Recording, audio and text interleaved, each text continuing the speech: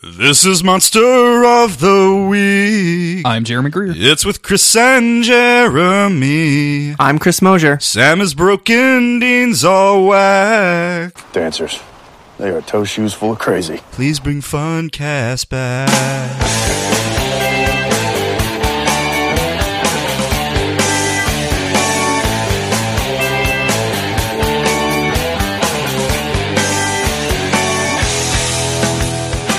And this is Monster of the Week, the creepy but necessary podcast where Chris and I are covering every single episode of the TV show Supernatural, and we are back to continue with more Season 7. Chris, how you doing today, man? What's going on? We're recording this shortly after Mother's Day, and that's right. And, you know, R.I.P. Mary Winchester, or not. I don't really know what's happening with Mary Winchester right now. I see weird screenshots, so I don't know what's going on. Did she punch Hitler? I don't know, but did you have? I don't know. Did you have a good Mother's Day weekend? I did. I'm feeling more beloved as a mother each day that passes. Okay. And I'm glad that my kids are finally starting to appreciate all that I've done for them over the years. And I ate a lot of sushi, so you know how it is. This is a typical Mother's Day, yeah. Typical Mother's Day. Much like Sam and Dean, my mom has passed away. She's dead, so we don't really do a whole lot except, you know, I watched a movie about wolves, so that's fun. Sure, yeah, as you do on a other kind of typical Mother's Day. Mm-hmm. Before we get into the episode, let's thank all of our friends over at patreon.com/monster of the week. They donate a small amount of money every month and get cool rewards like access to our Discord channel or postcards or just all kinds of cool stuff that's neato. If you want to do that, you should, because you'll get access to exclusive episodes and episodes early. So go check all of that stuff out over there. Yeah. Chris. Jeremy. This is the time where you hit us up with the summary of Season 7 that you have pre-written. That you have taken time out of your day, you have thought about this podcast in your spare time and thought, oh, I need to do some work. So here's the thing. I began writing the cold open. And then... That's an interesting way to phrase this. I began writing the cold open. Or not the cold open, excuse me, the road so far. And then you said, I'm Jeremy Greer. And I realized my time was up. The podcast was starting. But I think it's pretty safe to say our hunks are in trouble. So far, they've lost just about everyone and everything they've ever known.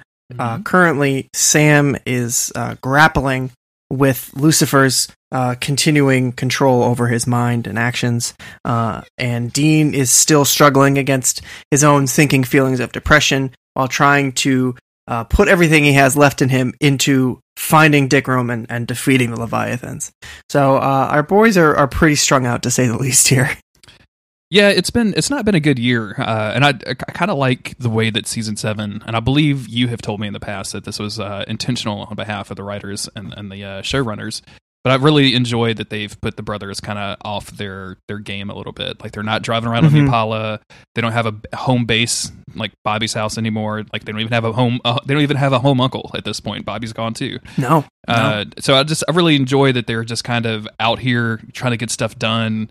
They're kind of run ragged. Like, Dean is not in a very good place. Sam is in an even worse place. So I'm kind of enjoying that they're messing with our boys so much. Sort of enjoying their suffering. I'm enjoying their suffering, Chris. That's what I want to say. The episode that we're covering today is Season 7, Episode 16, Out with the Old, written by Robert Singer and Jenny Klein and directed by John F. Showalter.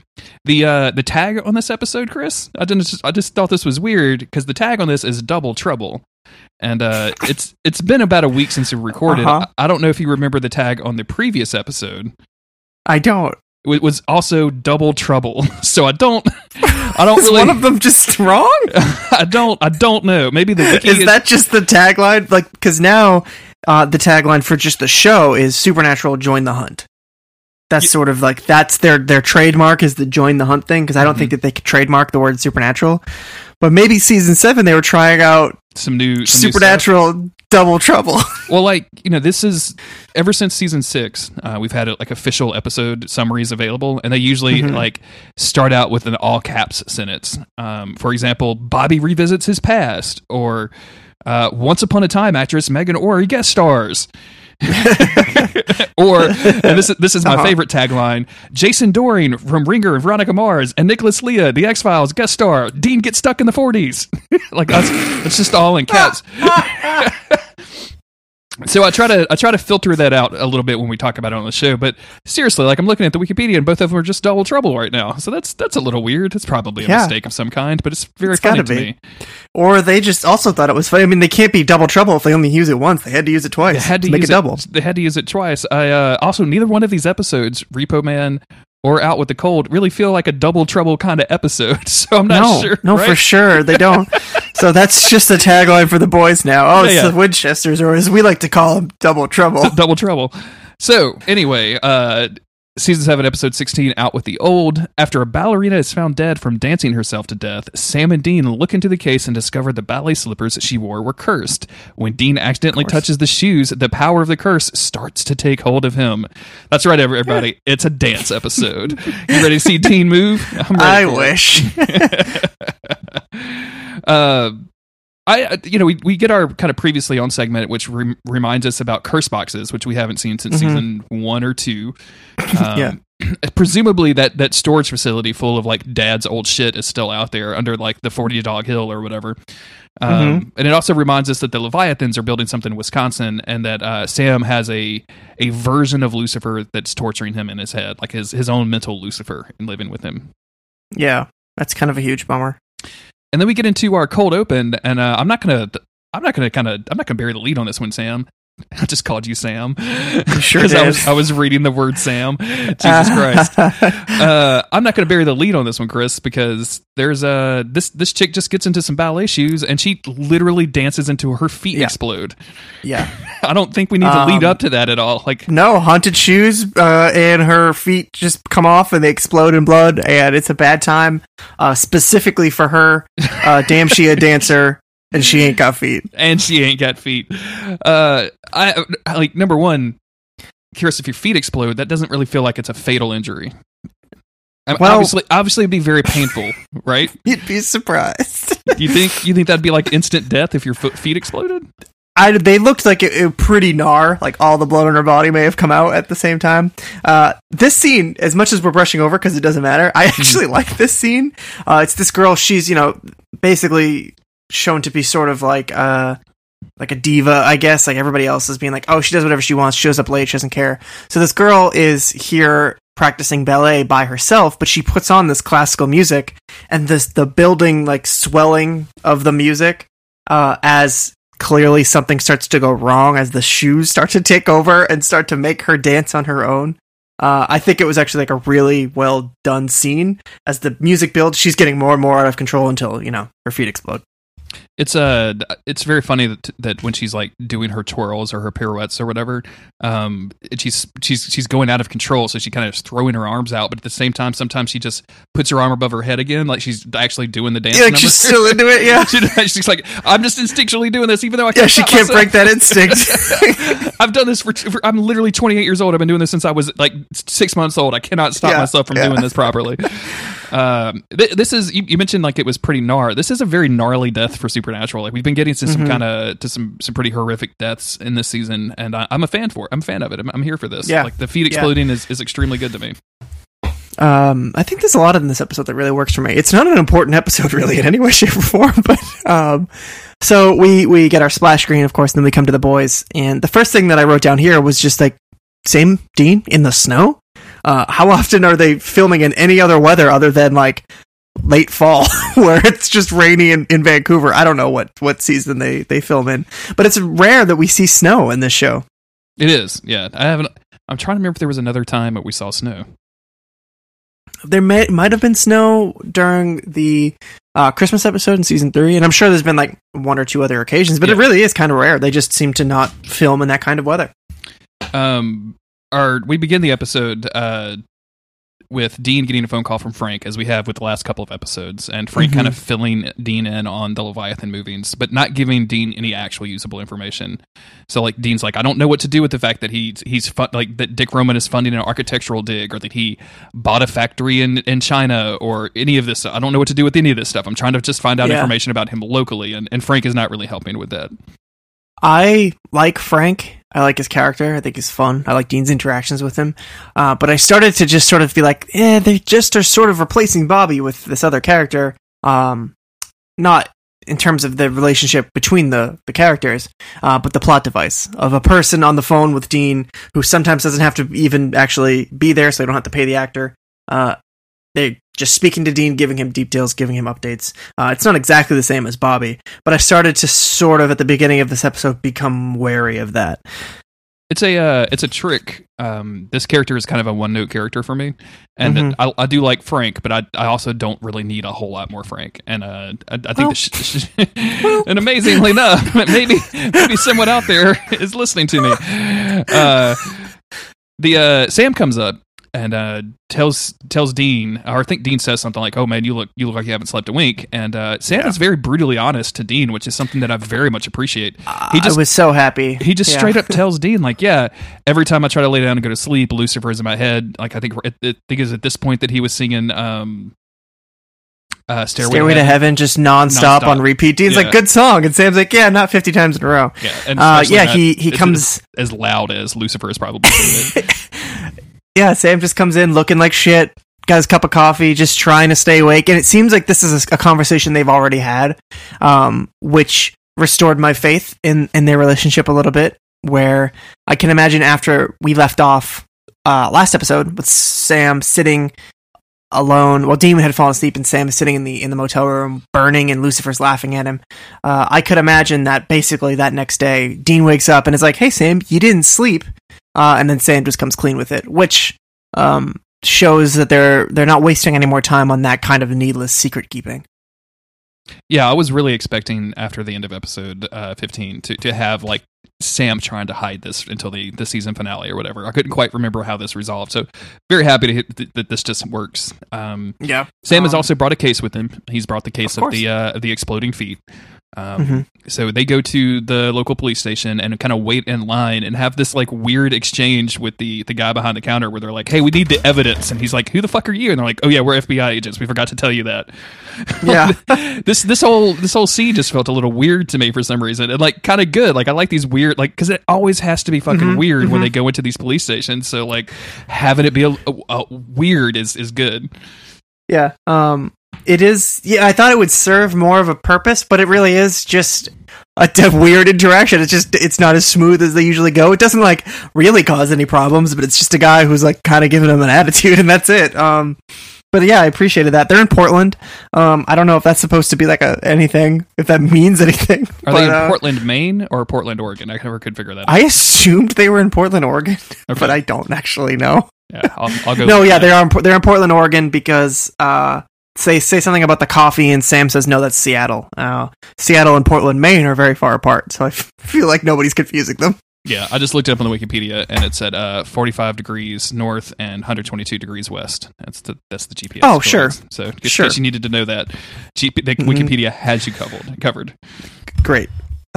So yeah, they they get the info they need, but then we get a shot of a little girl at the police station, and she is there with her dad, who's a cop, who's processing the evidence or whatever. She sees the ballet shoes, and they are calling to her like the One Ring, and she's Gollum. If it's Bring Your Daughter to Work Day, I think Bring Your Daughter to Work Day is very important. It gives young women an opportunity to see their fathers working and see like jobs and how the real world works and all this other kind of stuff. Maybe you don't bring them into the evidence lockup. Yeah. Like maybe you don't, because that place has got to be full of like heroin and cocaine and guns. Oh, for sure. Bloody rags, DNA samples. I mean, bullets. Literally just the last place you would want to bring your little girl to go hang out in. Like maybe you could show like, oh, hey, this is the evidence lockup. When people do crimes and we collect evidence to put them in jail, this is where we keep the evidence. But I don't think that you'd put her in there and like, okay, honey, you sit in here and do your homework next to these bloody ballet shoes. Yeah. Well, that's actually the interesting thing about these ballet shoes is that they have no blood on them whatsoever, despite the bloody mess that they left this woman in. She kind of covets these things, like you said, like it's the One Ring, and Police Daddy basically says, hey, no, you can't do anything with that. So she goes to the bathroom, and to her surprise, the ballet shoes are just in the bathroom kind of waiting for her. And while all of this is happening, Sam and Dean realize that the ballet shoes are probably cursed and try to go find them, and you find out from Police Daddy that they're with her little girl. And then we get what has to be one of the weirder scenes in this episode with Sam and Dean barging into the women's bathroom, seeing this little girl who has just put these shoes on, and the ballet shoes have changed their size so they fit her perfectly, and has begun to dance. Much, again, like the One Ring. Much like the One Ring. Thank you, Chris, for continually bringing up Lord of the Rings. I have to edit all that out every single episode. I'll keep doing it. People don't ever know about the extra 45 minutes of content they're missing out that I have Takes to edit out. 4 hours to edit these podcasts. So long.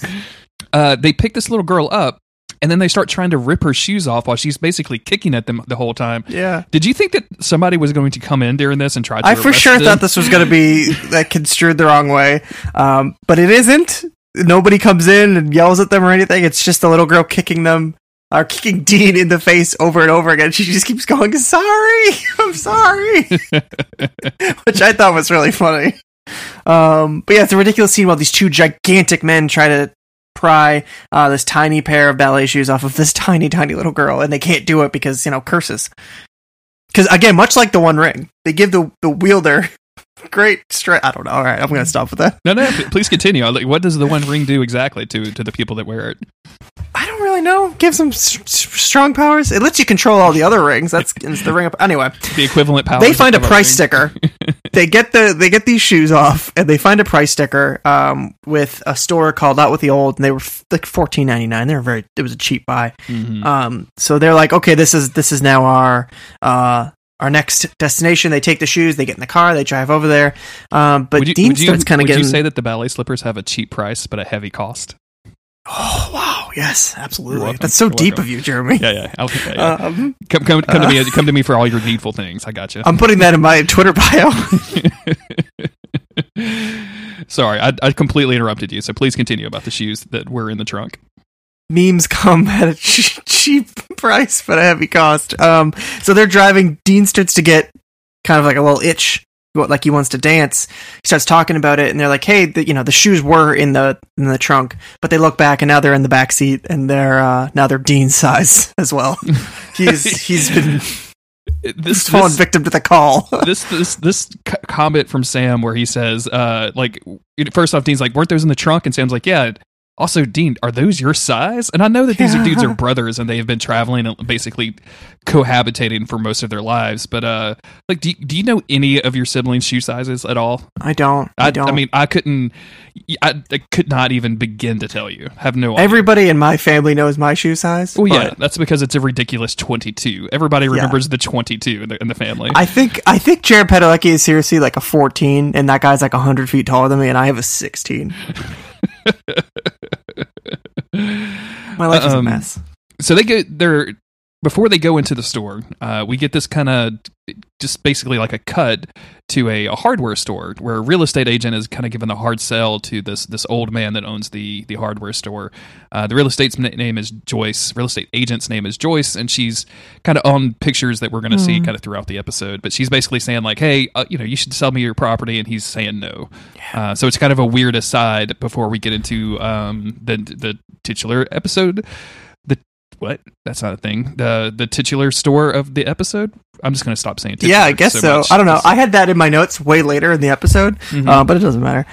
So they go into the store. They talk to this dude named Scott Freeman, I believe. He's the son of the previous owner who recently passed away. And unbeknownst to him, he's just been, opening all of these curse boxes and selling the things in them because he's just trying to sell off everything in this antique store for cheap and just, move on with his life because none of this had any value to him. It was just his mom's store. And so they're suddenly like, oh shit, okay, well, we need to know all these things that you sold and who you sold them to because this is some bad shit. This is some bad mojo, as they like to say. And then cut to a woman who is holding an antique tea kettle, and within a few minutes, she is compelled into just drinking scalding, boiling water, and I guess she dies from that? Yeah, definitely. I like the way that this scene, like, because they basically, to me, this is great, right? So they've set this whole thing up as this dude has sold a bunch of cursed objects, and now we have to go hunt them all down. So to me, this is like hijinks central. This is what I was looking for in this episode. And the way they set up the tea kettle thing is really great because they showed you like an old timey meat grinder to kind of maybe make you think that maybe it's going to be that, and then they show her like walking over to the dinner table, and you're like, oh, what's on that dinner table? Does she have an old pen? What's it going to be? Like I was full on my Warehouse 13 bullshit. Like I was waiting to see if it was like Einstein's pad, right? Like, or whatever. Instead it was the tea kettle. And yeah, I'm sure forcing boiling hot water down your gullet is a bad thing. So yeah. But back at the store, the boys see that all of these items were kept in a safe that was covered in symbols, like magic type symbols. And they're like, really, dude? They're like giving him a hard time about it, which is, he's like, what the fuck? Why would I know any of this? Sam starts yelling at him, like, wouldn't your mom want you to do this? Like, where is she anyway? And he's like, she died last week. Yeah. And Sam's like, oh, stop. shit. Sam has to rein it in and be like, damn it. Okay, sorry about that. But so now they're like, all right, well, we got to go hunt down all these objects. We got to find this stuff. And they head to the home of the woman with the tea kettle. Yep. They find her boiled to death. They call the cops, and then they're like, all right, there's been an accident. Sam reports this in and claims that his name is Bruce Hornsby, which is one of it's just one of the weirdest jokes on Supernatural. All of the Rockstar stuff, I thought I remembered enjoying all of the Rockstar names a lot better than I actually do on this rewatch. Because it's dumb. It's so dumb. And Bruce Hornsby is maybe like the king dumb of Dumb Mountain, man. Like it's not, it doesn't matter at all. No. But there's two cursed items left. There's a gramophone, and then there's a gentleman's magazine. So Dean naturally decides he's going to go after the porn, and Sam is left to go deal with the gramophone, who was bought by a mom that seemed like she thought this was going to somehow impress her kid, who's like playing an iPad on the couch, where she puts this. Well, yeah, he's a total elitist. He only listens to vinyl. He's 8 years old. He only listens to FLAC rips on his Android tablets. You know what I'm saying? If he doesn't have the ability to get root, he's not buying that tablet. That's all I'm saying. Absolutely not. So he's got this phonograph or gramophone, whatever the hell it is. I wrote down gramophone. Is it a phonograph? I wrote down phonograph. Okay. Don't know, because they also say pornography in like the same gamut. So I don't know. Either way, the kids listening to this. I don't know what either is. So. Okay, well, I know what both are. Like, it's basically an old style, like vinyl, like a turntable, but I just don't know the difference between a gramophone and a phonograph. Yeah, neither do I. But he starts hearing kind of like weird whispers coming from the machine, and Sam busts in just in time to. Well, he hears whispers. And then the whispers tell him to go get a knife and to sneak up behind his mom and to stab her in the back. Yeah, I mean, it's a little bit more extreme. And then luckily, 7'19" Sam Winchester bursts through the door. He's so tall. Rushes over, grabs the knife out of the kid's hand. The mom is screaming. She's terrified. And he basically just like screams in her face, "Where's the gramophone?" Yeah. He's got absolutely no time for any of this shit. He's way too tired. That's what he says. Tired. He's like, no, just give me the thing. Yeah. I don't, you should. He's practically soulless Sam at this point because he's so fed up with everything. He tells the kid something like, you should really, like, this should be a lesson in listening to your parents or something, but I just don't have time and I'm too tired. I'm like, wow, way to be an absentee father, Sam. Yeah.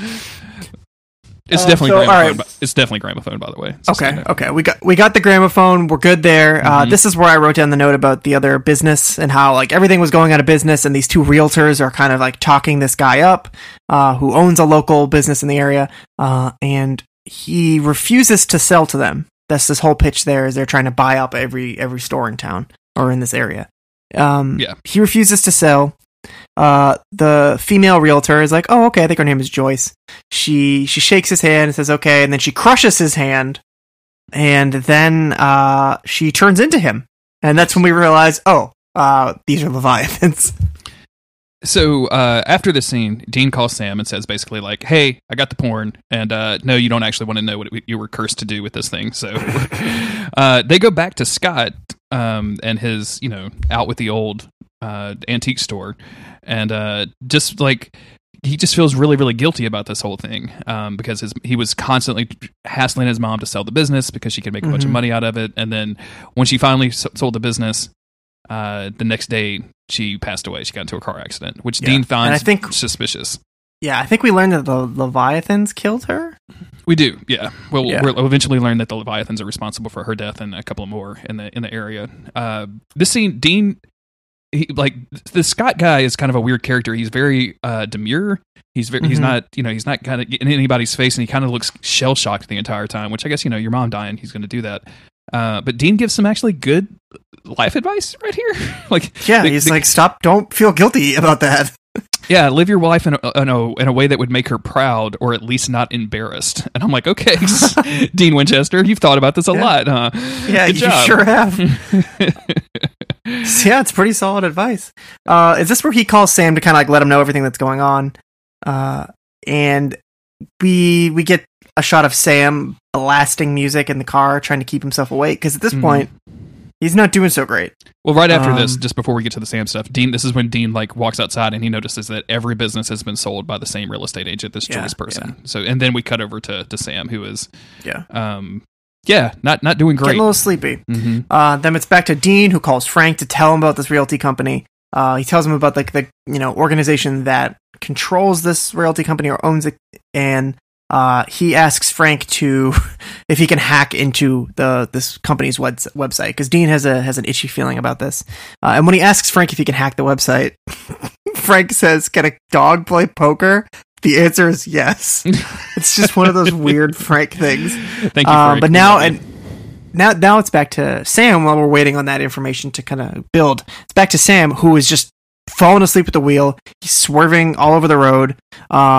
This is bad. This is like real life, not just Hunter stuff. This is bad news. He almost crashes into a truck and is able to swerve out of the way just at the last second.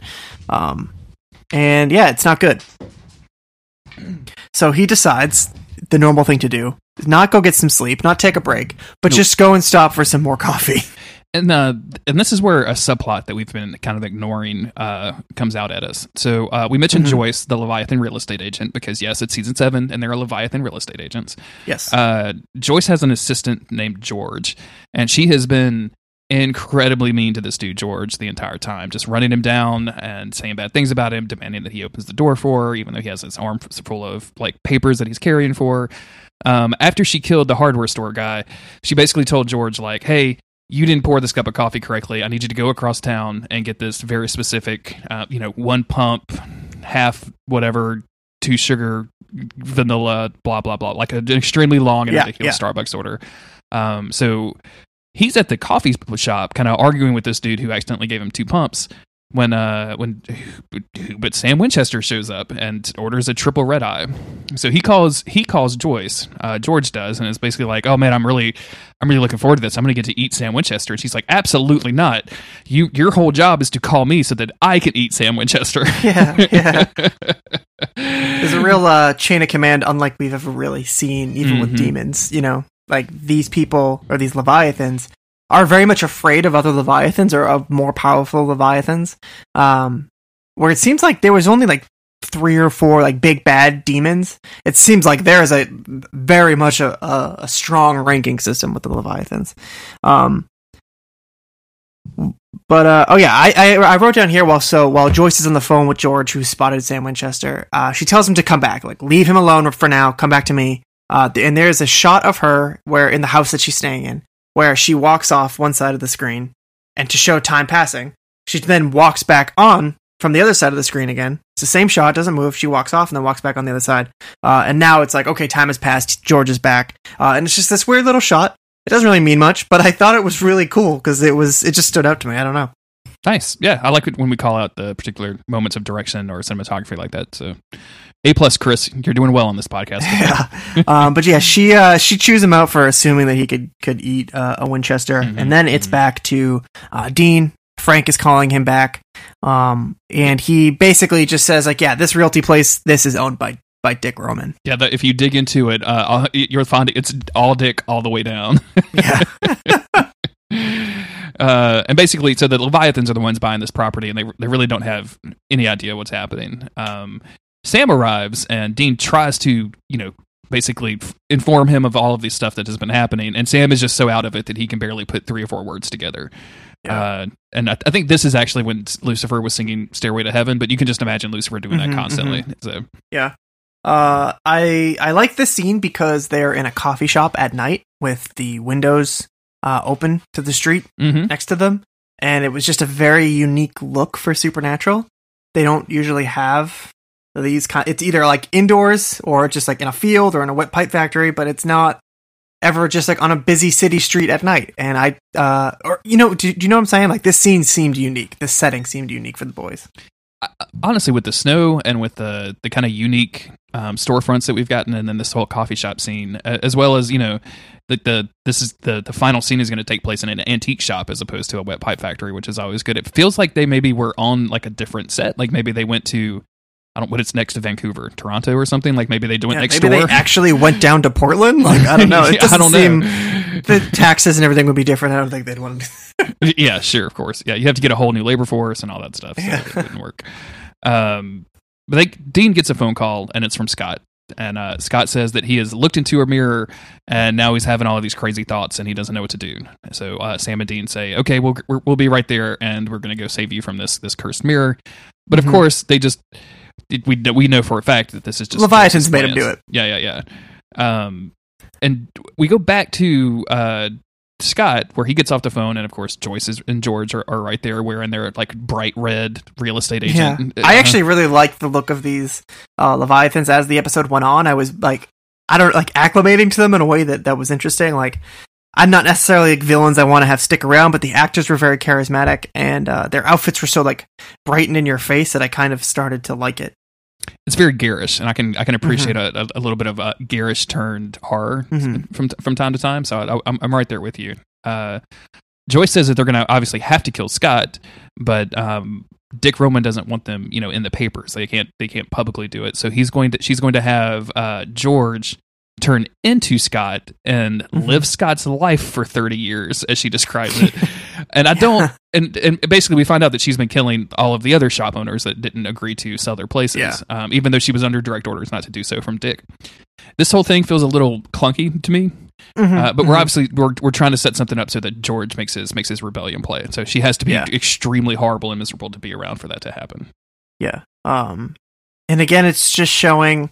I might, again, not love Leviathans in general, but I like that they are at least trying to make them stand out in a way. And yeah, here it's just like, hey, she's not following the rules. She's not doing what she's supposed to do. And I'm going to stab her in the back because of that. So, the boys are getting tossed around, getting beat up. Sam is fighting George, and George is suddenly like, hey, stick my head in that bucket of that cleaning solution, and this extremely convenient bucket of borax. Yeah, which makes me think that he set it up. Like, I don't know, man. Has to be. Scott's not cleaning stuff. This is his mom's old antique shop. He's not chemically treating the antique shop right now. So he says, dunk my head in the borax and then get the sword. And he, I was referring to an antique sword that is in the room. And Jeremy, my, tell me, Chris, just. Sam Winchester cutting off a Leviathan's head with the sword is all I've ever needed in this world. Fans of the show, I just want, in case you don't know, I love swords. It's a kind of my internet shtick, is how much I like swords. But really, I was super jazzed up about this. I was like, fuck yeah, Sam Winchester. He's like Harry Potter killing the basilisk. He just comes out of nowhere with a sword and kills somebody. He breaks open that glass and he grabs this bronze-ass sword that I was convinced would either be cursed or magical in some kind of way. Yeah. Turns out it's just a sword. I don't know if the sword ever comes up again. The Wikipedia no, it doesn't. They should be using it to kill Leviathans. Why don't they use the sword all the time is the good question. They should just be able to keep Sam the sword. Just had a sword from now on, I would be like... Oh my god. He just my had Halloween costume every year. To his back, just one giant sword for one giant man. He's a fucking Winchester, or a Witcher Winchester. I know you like anime girls with giant swords, so just imagining those same giant swords, which are just normal looking size for Sam. I mean, that has to be some good shit right there. They'd be so proportional. He's 7'19", as you put it. 7'19", yeah, accurate. So Sam grabs the sword. Right as she's about to fuck up Dean Winchester, Sam sneaks up behind her and chops her head off. And then we get kind of our breakdown at the end where they question George and they say, well, like, hey, number one, why are you helping us? And he's like, well, I didn't all I want to do is eat her. Like, I am just here to eat that body because that is the only way that I can kill her and that she will stay dead. Like, that's going to be the only thing that's going to happen. I just want to, and she's a miserable boss who is going to make me do horrible things for the rest of my life. And I think that sucks. So I just want to eat her. And then and he's kind of got this really great attitude about it. Like, the whole episode, he was kind of a schmuck. And then now he's kind of got like some confidence in him. Like, he's kind of like, not I could see this dude, doing the 6-shooter guns at you, right? Like, as a joke, like a ta-ta kind of thing. Yeah. I don't know why. It just comes up in my head when I was thinking that. But he's basically saying, like, hey, I helped you out. You helped me out. Let me eat this chick, and then we'll go on our merry ways. Yeah, of course it's not going to be that simple, though, because, that's great that they do let him eat her, right?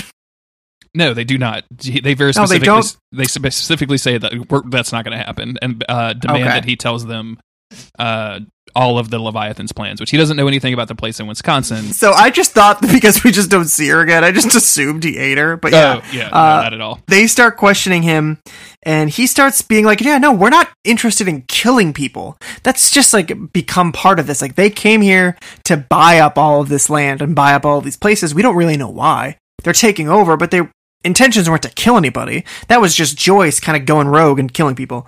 And they're going to build George says that a research center.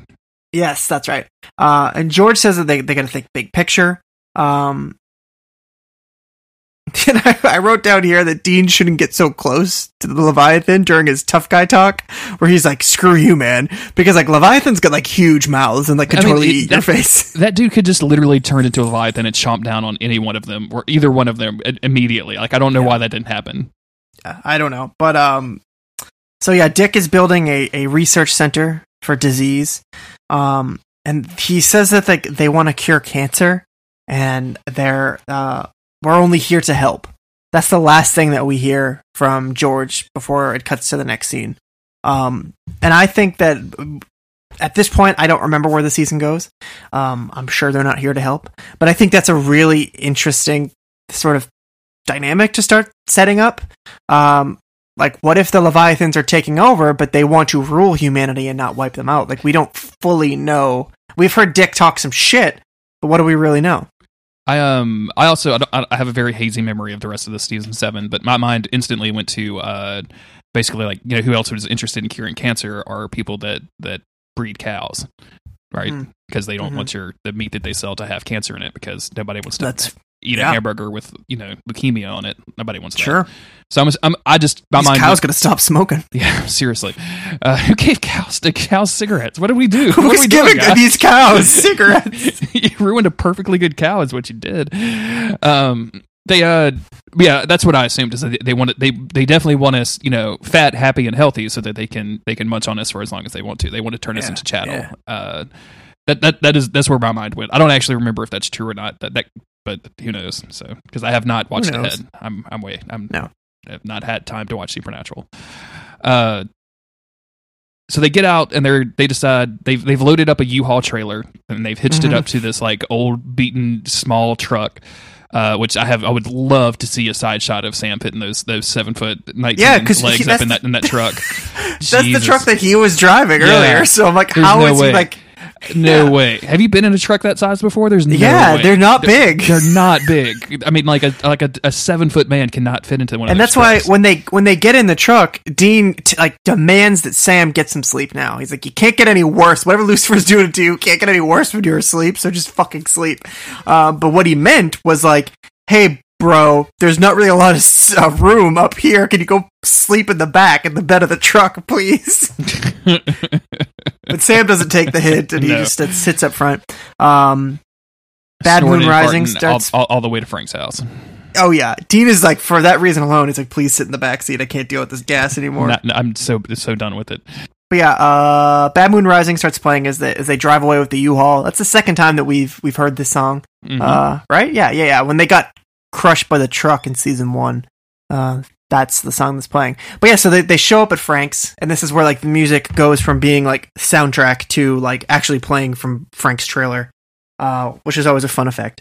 Yep. And they they start calling out to him, yelling. Dean knocks on the door and he's like, Frank, hey, it's us, I'm coming in, don't shoot, please. And the place is just completely trashed. There's blood everywhere. Like, the evidence of like him looking up stuff on Dick is like strewn about everywhere. This shit is not good whatsoever. Yeah, this looks like Sam got brutally kidnapped and maybe had some bones broken along the way, just for good measure. Not good for old Frank. No, not good for Frank. I appreciate that this happened. Not that I like I said, I liked Frank. He was fine, and I don't always want them killing off characters because it's like a revolving door in Supernatural. But I, at the beginning of this episode, was commenting that I didn't like that he was sort of a plot replacement for Bobby in a way. It Good just news, felt Chris. not- Now he's not a plot. Now he's not a plot anything. I was just about to call it lazy, and then they go. It's as if like the writers at the same time that the viewer started to kind of click with, "Hey, you're kind of doing the same thing again, like trying to strip down the boys, but then you just replaced one thing for another. Like that's not like who cares?" But just as I started to feel that way, they're like, "Yeah, no, don't get comfortable. We're taking him too." Which is good, and I appreciate that, it continues our tradition of season 7 episodes ending in a kind of an unresolved manner. Like, none of these episodes have really ended with people shaking hands over the top of the car and being like, "Oh man, what have we learned today, Dean?" "Well, Sam," one of those things. It's not that. It's kind of left uncomfortable to a certain degree. Yeah. Although I will say they saved some of the people and sort of hunted the things. They got all the things. They did good. They destroyed all the cursed objects that they could find. Scott, they told him to just get the fuck out of town. They were like, just go, whatever. They boxed up all of the cursed objects and said they were going to take them to Frank's house for some reason. So I don't know why they were doing that. Like, Frank doesn't seem like a cursed object kind of guy, but sure, whatever. No. So yeah, I didn't know if it was all the cursed objects in the U-Haul or if it was the Leviathan in the back of the U-Haul. It's both because they show them putting the severed head of Joyce into the safe along with the cursed objects, and then somehow these two boys with superhuman strength load this safe into a U-Haul. So Sam's big, dude. He's true. He's big. He's been eating his vegan Wheaties, right? Yeah, that's right. Sure. Yeah, this is it ends uncomfortably. Like they did a good job, but it's it kind of gives you an uneasy feeling for the next episode of like what's going to happen. Is Frank dead? Yeah. We haven't seen a body yet, and TV rules are you got to see the body, if not the body dismembered before we trust that they're dead. So, I liked this episode a lot. I liked that this is very much one-off Monster of the Week type thing, while also very much leaning into the main plot. Like, it does both things, I think, really well. Very classic Supernatural. The early seasons were perfect at this, at giving us individual cases and monsters while still driving forward the main plot. And this is the best of both worlds for me. I think it's extremely good as well. It's that typical Monster of the Week format is something I really get a kick out of, especially because, I've said it before on the podcast, but Warehouse 13 is one of my favorite shows ever. So like a crossover event, basically, with the Supernatural, where they're hunting down, cursed objects is always going to be my jam, and seeing how people interact with those cursed objects is always good. And then the Leviathan stuff just feels smart. Like, it feels like a good villain plot. These guys aren't... Yeah. They obviously knew who Sam and Dean were when they saw him, so there wasn't any of this like pretending not to know who the guy that you've been chasing is. But they're also not chasing Sam and Dean. It was just a coincidence that they ran into Sam and Dean, and I like that. I like that a lot. Like, having these people just do their own shit, and Sam and Dean accidentally fuck it up every once in a while works for me on a really good and satisfying level. Yeah, the cursed objects had absolutely nothing to do with the Leviathans, other than the fact that they killed the woman who owned all the cursed objects. But they didn't kill her because she owned cursed objects. They killed her because they wanted her property. That's true. Yeah, they just wanted her actual property. It makes you wonder like what they would do with cursed objects. That seems like that would be something they'd be into, but maybe they don't really care about the occult that much. So. They don't know about magic, despite being like primordial monsters. Sure. Leviathans are weird, Chris. Like, if you put a lot of thought into it, they're weird, really fucking weird. How did they know to do any of this stuff? It seems really strange. Whatever. Yeah, I like this episode a lot. I think it's good. Like season 7 continues to just really just pay off in dividends. I know. I know one of our listeners specifically doesn't like it because we have not seen our boy Castiel because he's dead. But like overall, like this shit is really good. I'm into it. Yeah, I like when we get episodes about monsters and Double Brother Trouble. Sam cut off a monster's head with a sword. Yeah, I didn't say that earlier. Let me say that again. What is that? So, like, at a 1 to 10, like you'd maybe give this episode like a 6.3 or a 7.5 or something. 10. But I would have. It's an automatic 10. Okay, cool. I can't believe that I didn't remember that. And I think it's into swords back then. To be fair, I've always thought swords were pretty cool, but I was never a sword guy until I got on Twitter.com and started acting weird. That makes sense. That does make sense. Well, let's get out of here, Chris. Let's end this podcast. Man, that was a quick one, huh? It was. We were in and out of that one. There was not a lot of. I mean, the plot moved really fast, but there's not like a lot of like in-depth stuff to discuss. Like the Dean's relationship, or not relationship advice, but his like mom advice of don't live like that was probably like the deepest we got, I think. Yeah. So otherwise, it was just kind of a continuation. So we didn't get one of our opportunities for a good 15-minute long introspective look at Dean and Sam's emotions. Thank you everybody for listening. Thank you for the wonderful people over at patreon.com/monster of the week. If you want to support the show directly, that is the best place to do so. You can find the podcast and all of its links at monsteroftheweek.cool. I'm on Twitter at JG Greer. Chris, you are... I am at Local Bones on Twitter. If you see pictures of swords, just tweet them at me. Keep going. We need all of the sword pictures you can possibly get. Do you remember that thing with, I don't remember quite what it was. Was it a dude that came home with a lot of swords? And then like just literally our entire like Twitter kind of community just kept tweeting at you all day when that was a thing. Yeah. It happens, man. It happens. I appreciate that everyone thinks of me. Thank you again for listening. We'll be back next week with a return of somebody special. Ooh. Bye, everybody. Bye.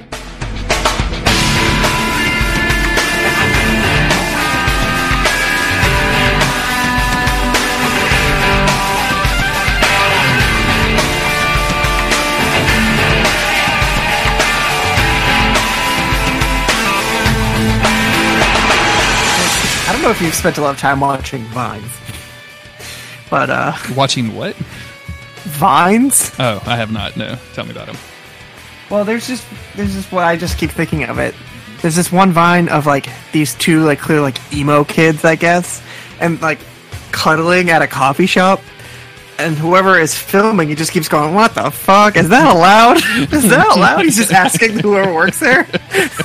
And then, like, the Vine ends with the girl of the couple just being like, "Stop it, stop."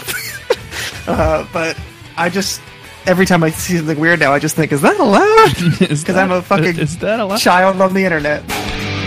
Alright. Let's bring that microphone in. Open up the Discord app on our desktop. Find the Podcast Monster of the Week channel. Enter podcast recording.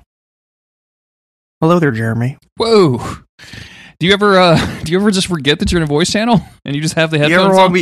Am I supposed to knock before I come in? I think so, man. You got to make some noise or some shit. You can't just be yelling my name out all of a sudden. I did do a countdown, but you weren't there for it because I wasn't in the channel yet. Yeah, see, that's not the way that works. You have to let me know.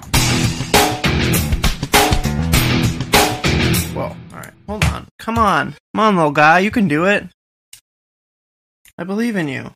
I'm talking to my mouse, not you. No, I don't believe in you. I'm here to listen to you talk to your mouse, so please continue. I believe in you, but I wouldn't call you little guy, probably. You certainly wouldn't do it twice, Chris. I can tell you that much.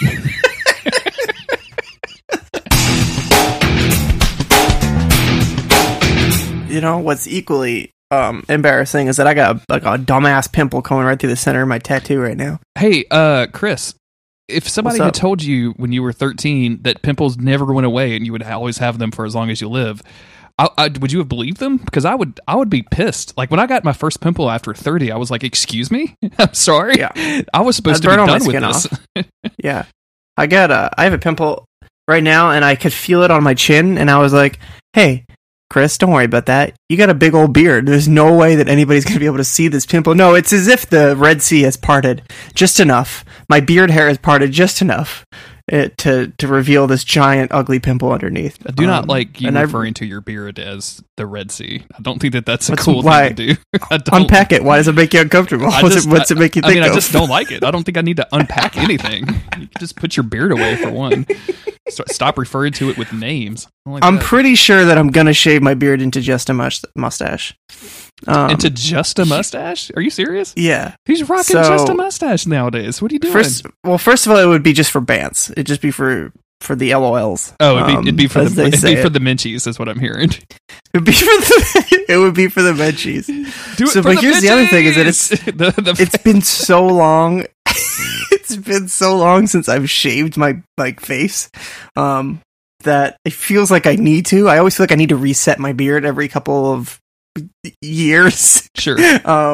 And I just figured I hate being clean shaven because I look like a dweeb. So I figured, well, instead of looking like a dweeb, I could look like a 70s porn star. Please don't do that. I did this. I was trying to grow a. This was for like an aborted bit, but I was trying to do like a goatee thing. And so I did the thing so I did the goatee thing, and like I showed Autumn, and she was like, "You need to remove that from your face immediately."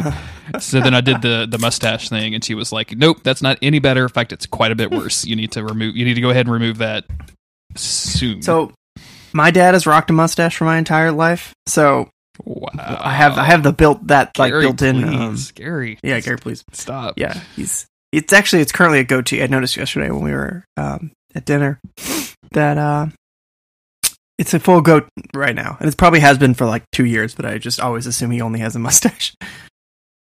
I a couple of weekends ago we had that derby party, and so like my stepmom took a picture of me and my dad together, which is not unusual, but like we don't take a lot of pictures together or whatever. So I was like, when she showed it to me after the fact, I was like, oh, I hadn't actually taken a picture since I grew like my little beard thing that I've got going here, and boy, do me and Dad look a lot alike now. Boy, do we just look exactly alike from now on, and like, boy, that's creepy. I don't. Yeah, I've seen pictures of your dad and been like, that looks like, maybe it was this picture that you're talking about. I don't know. But I've seen a picture of him and thought that looks a lot like Jeremy. Yeah. Also, so a couple years ago when I was Bob from Bob's Burgers for Halloween, I had just the mustache for one night only, and everybody was just telling me how much I looked like my dad. So I got that to look forward to. Thanks, Dad. Appreciate it. Thanks, Dad. Hope I'm as bald as you are. Is it going fast, Chris? No, it started to, but it hasn't moved much in the last year or so. It's just thinned in the front a little bit. But I mean, you've seen my pics. You know how it is. I don't see a lot of your pics. Like all I see is what you put on Twitter. So I put most of my selfies on Twitter because everybody is very flattering to me. So they are extremely flat. Every time everyone's like, "Oh, look, it's Chris." It's that guy from the movies, right up. I'm a sucker for that. I'm gonna put this picture in the podcast notes section for you, so you can tell me if I look like my dad or not. Okay.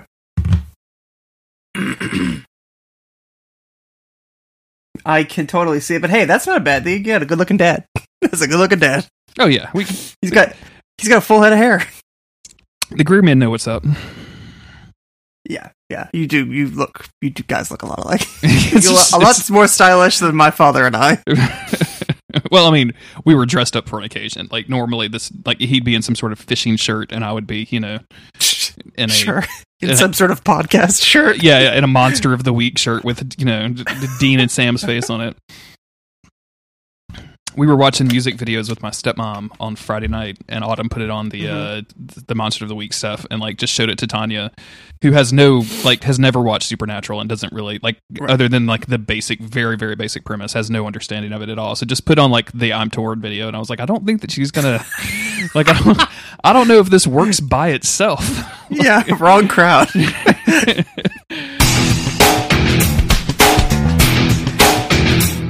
How was your Mother's Day? Speaking of wrong crowd, Mother's Day was good. Well, I guess this is tying into that anyway, because I made that Mother's Day post from our Twitter. And for for like a second, I was worried that those role players were going to tear us a new one. Did you see the responses to their tweet, by the way? Yeah, I did. That's what I was thinking. you just leave them alone. They're just mean. And I'm like, no, we're not. Yeah. We just want to be no, we're funny. not. We didn't at you. Yeah, we didn't at Mary Winchester _56. Like, why would? Because we would never do that. Mary Although Winchester. the person the Mary Winchester who retweeted it was actually funny. She was like, for one thing, rude. And I was like, all right, she gets it. No, she gets it. Yeah, but then everybody responding was just like mad at us. I was like, guys, we don't know you. This wasn't for you. I'm gonna go ahead and put that into the show notes so people can go look at that tweet because that was kind of funny. I thought. Mm-hmm. I was checking. I was like, we're gonna have bad reviews now because they don't like us making fun of Mary Winchester. Not at all. Not at all. Man, we're on episode 75. Can you believe that? I hardly. Man, video games coming out on Fridays is weirding me out. Yeah. Why was Tuesday the thing? I mean, it still is for a lot of stuff, but why? I've always just heard it was a shipping thing. So it was like the best way that because you could ship something on a Monday and people would get it in stock on Tuesday, and therefore that you wouldn't be able to because if they knew if they shipped it earlier than that. And this was video games, CDs, movies that everybody would break street date. So like you would just have it super early. So I gotcha. But I don't know as to the truth of that. That was just always what I heard when that comes up. Okay. Well, I never heard anything, so I'm going to take that as gospel. Well, you're welcome. I'm here for you, Chris. I'd like to educate you. Why does this keep happening? I'm doing the wrong. That's the one that I want. Oh. There was also in the replies to this, like a role play, a Lucifer role play person started. I saw that. Yeah, started like, getting into it. Good look for you, or something. like that. And she's like, "I'm gonna punch you." And I'm like, "Okay, y'all, calm the fuck down." I can't tell if y'all are being fun or angry. Oh wow! Somebody says, "Is it bad that I laughed for a moment?" No, it wasn't. It was a good joke, everybody. It's for you guys. It's for Supernatural fans. I'm just going to go through and like all of the responses to this. Yeah, so that way they know that you're in on the joke. Don't play them any mind. They're just mean. Happy Mother's Day. It's a fake account. It's not the real Mary Winchester. Oh no. It's ridiculous. Doesn't even have a high quality photograph on this Twitter banner. What are you doing? Shit. I do sometimes I think like the hardcore Supernatural fans wouldn't like us. But we love it just as much as they do. We're just, we're just more. old. We dedicate we're just we put in work. You think this shit is easy? We do this every week. What do you do every week besides watch Supernatural? Nothing. Yeah. You guys go to school and then do your homework. We work 40 hours a week plus and record multiple podcasts. We're out Am here. I getting on my high horse right now? Yeah. Man, you guys are just talking about some Dragon Ball, huh? Listen, that's mostly Eric and Ian. Eric is watching like all of original Dragon Ball before the Z came in, and that's an undertaking. That's like 150 episodes. I've never seen all of it. I just watched it when it was on like TV when I was a kid, and Jess watched like 30 episodes of it. And I watched some of those with her, but yeah, I never really seen that original show. What is the difference between Dragon Ball and Dragon Ball Z? So Goku is like the main character guy. Dragon Ball Z is when he's a grown up, and it's a lot more serious, quote unquote serious. It's just more fighting and stuff. Dragon Ball is when he's just a little kid, and it's more just like hijinks and like wacky adventures and stuff. So it's like the Indiana Jones movies versus Young Indiana Jones, the TV show. Yes, I'm sure. You never saw that show? No, I don't think it was it was like Indiana Jones Jr. or something. Like it was something really weird, but it was basically like the teenage adventures of Indiana Jones. Yeah, this is like the teenage adventures of Goku. He runs around. His penis is always out. Whoa, that's a true thing. Yeah, he's just a little boy who lives in the woods and doesn't wear pants. And it was the 80s, the Young Indiana Jones Chronicles. I did get that right. Oh yeah, this was happening around the time cartoons. You were born. So this was 92 and 93. So.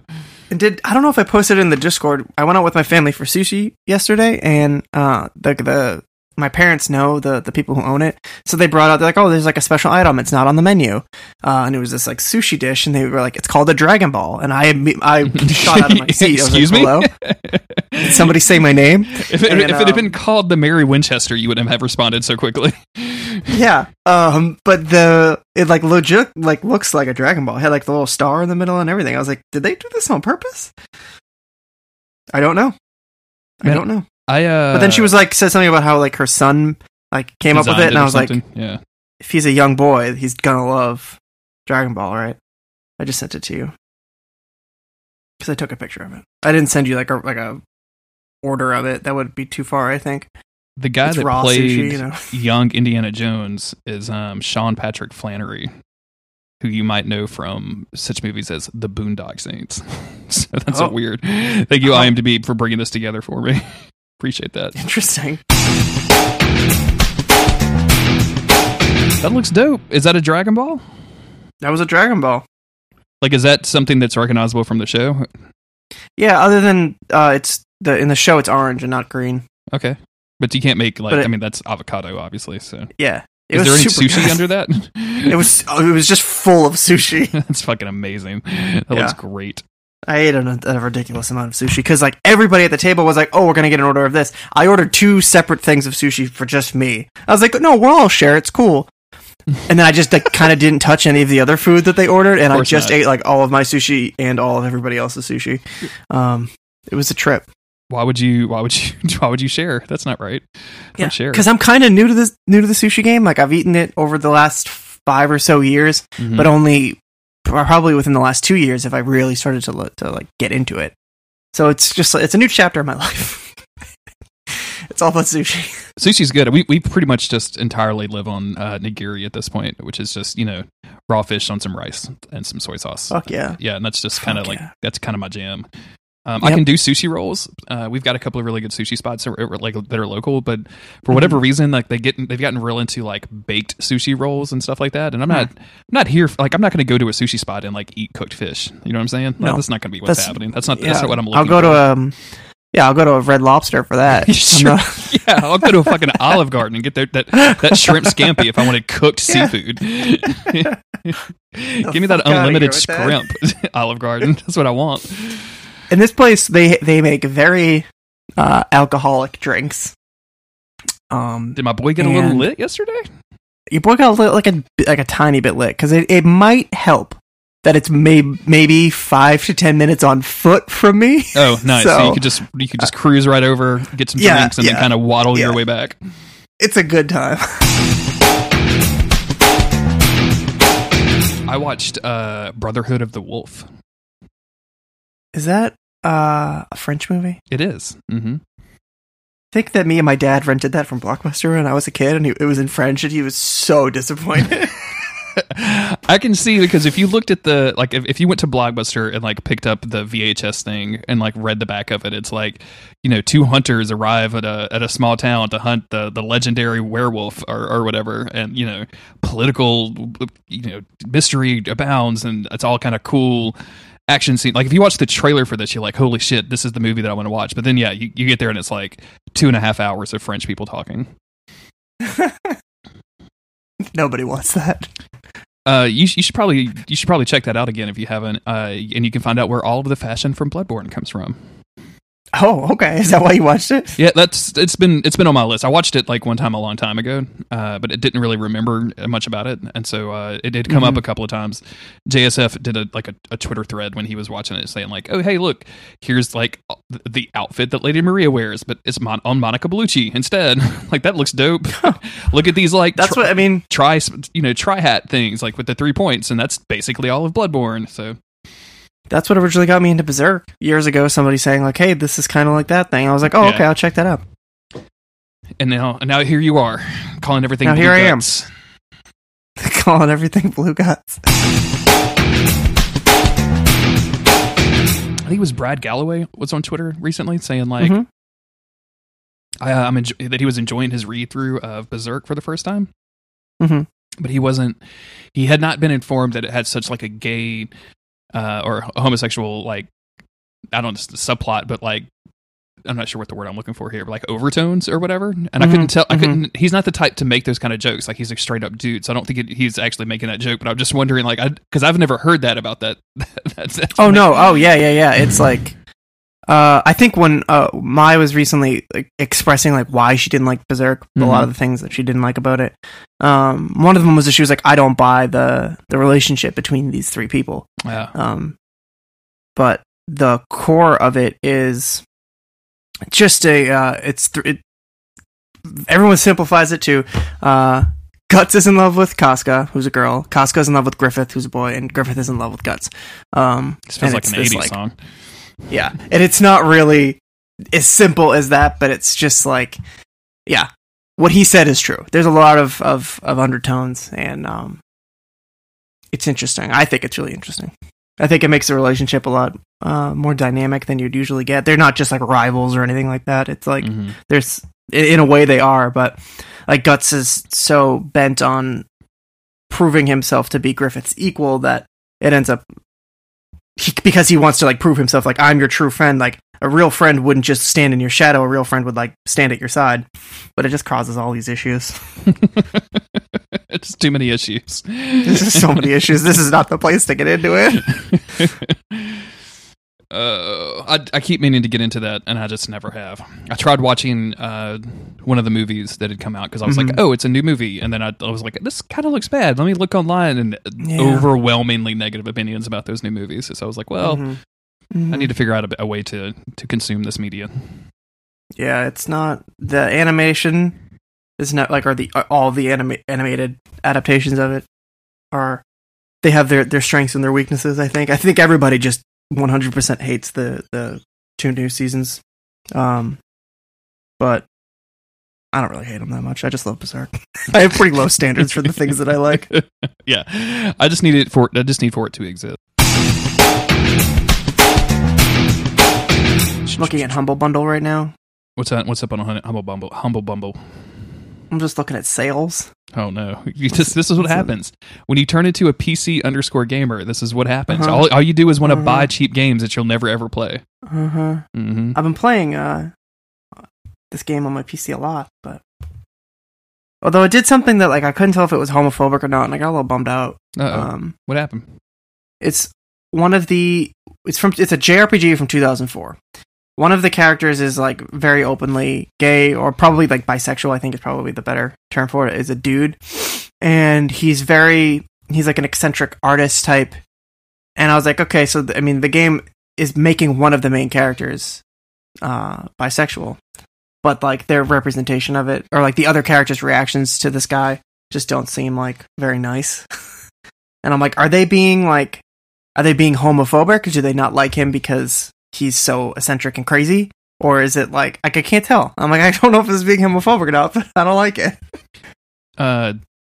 Brotherhood of the Wolf. The main character is like this kind of dude from England who's coming in to like investigate on behalf of the French king, and his sidekick, his partner, is an American Indian, a Native American guy, and not only do they do like he communes with the spirits of the forest, kind of vaguely racist bullshit, but they also like at one point all of the French nobility, like the local nobility or whatever, is like, can he even breed with one of our women?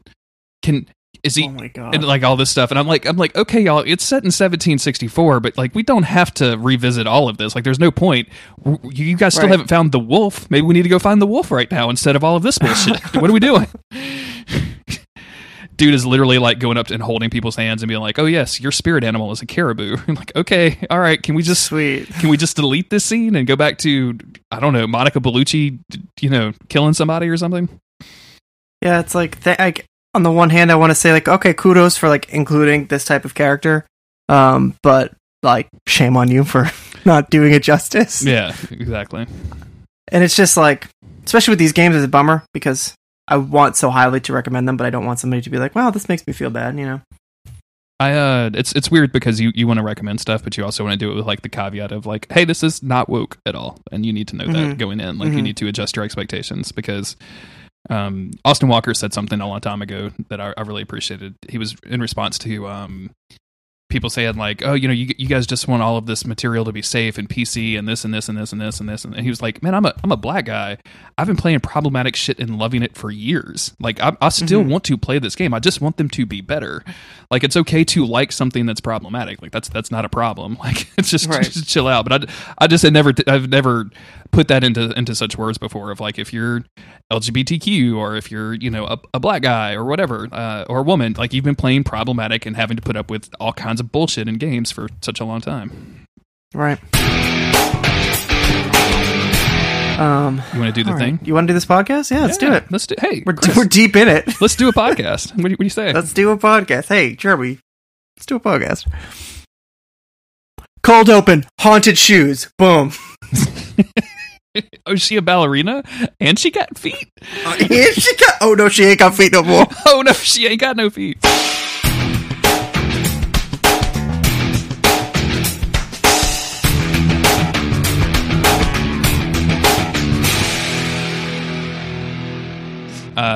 All of the Leviathan's plans, which he doesn't know anything about the place in Wisconsin. Oh, my God. Did you hear that? Sorry.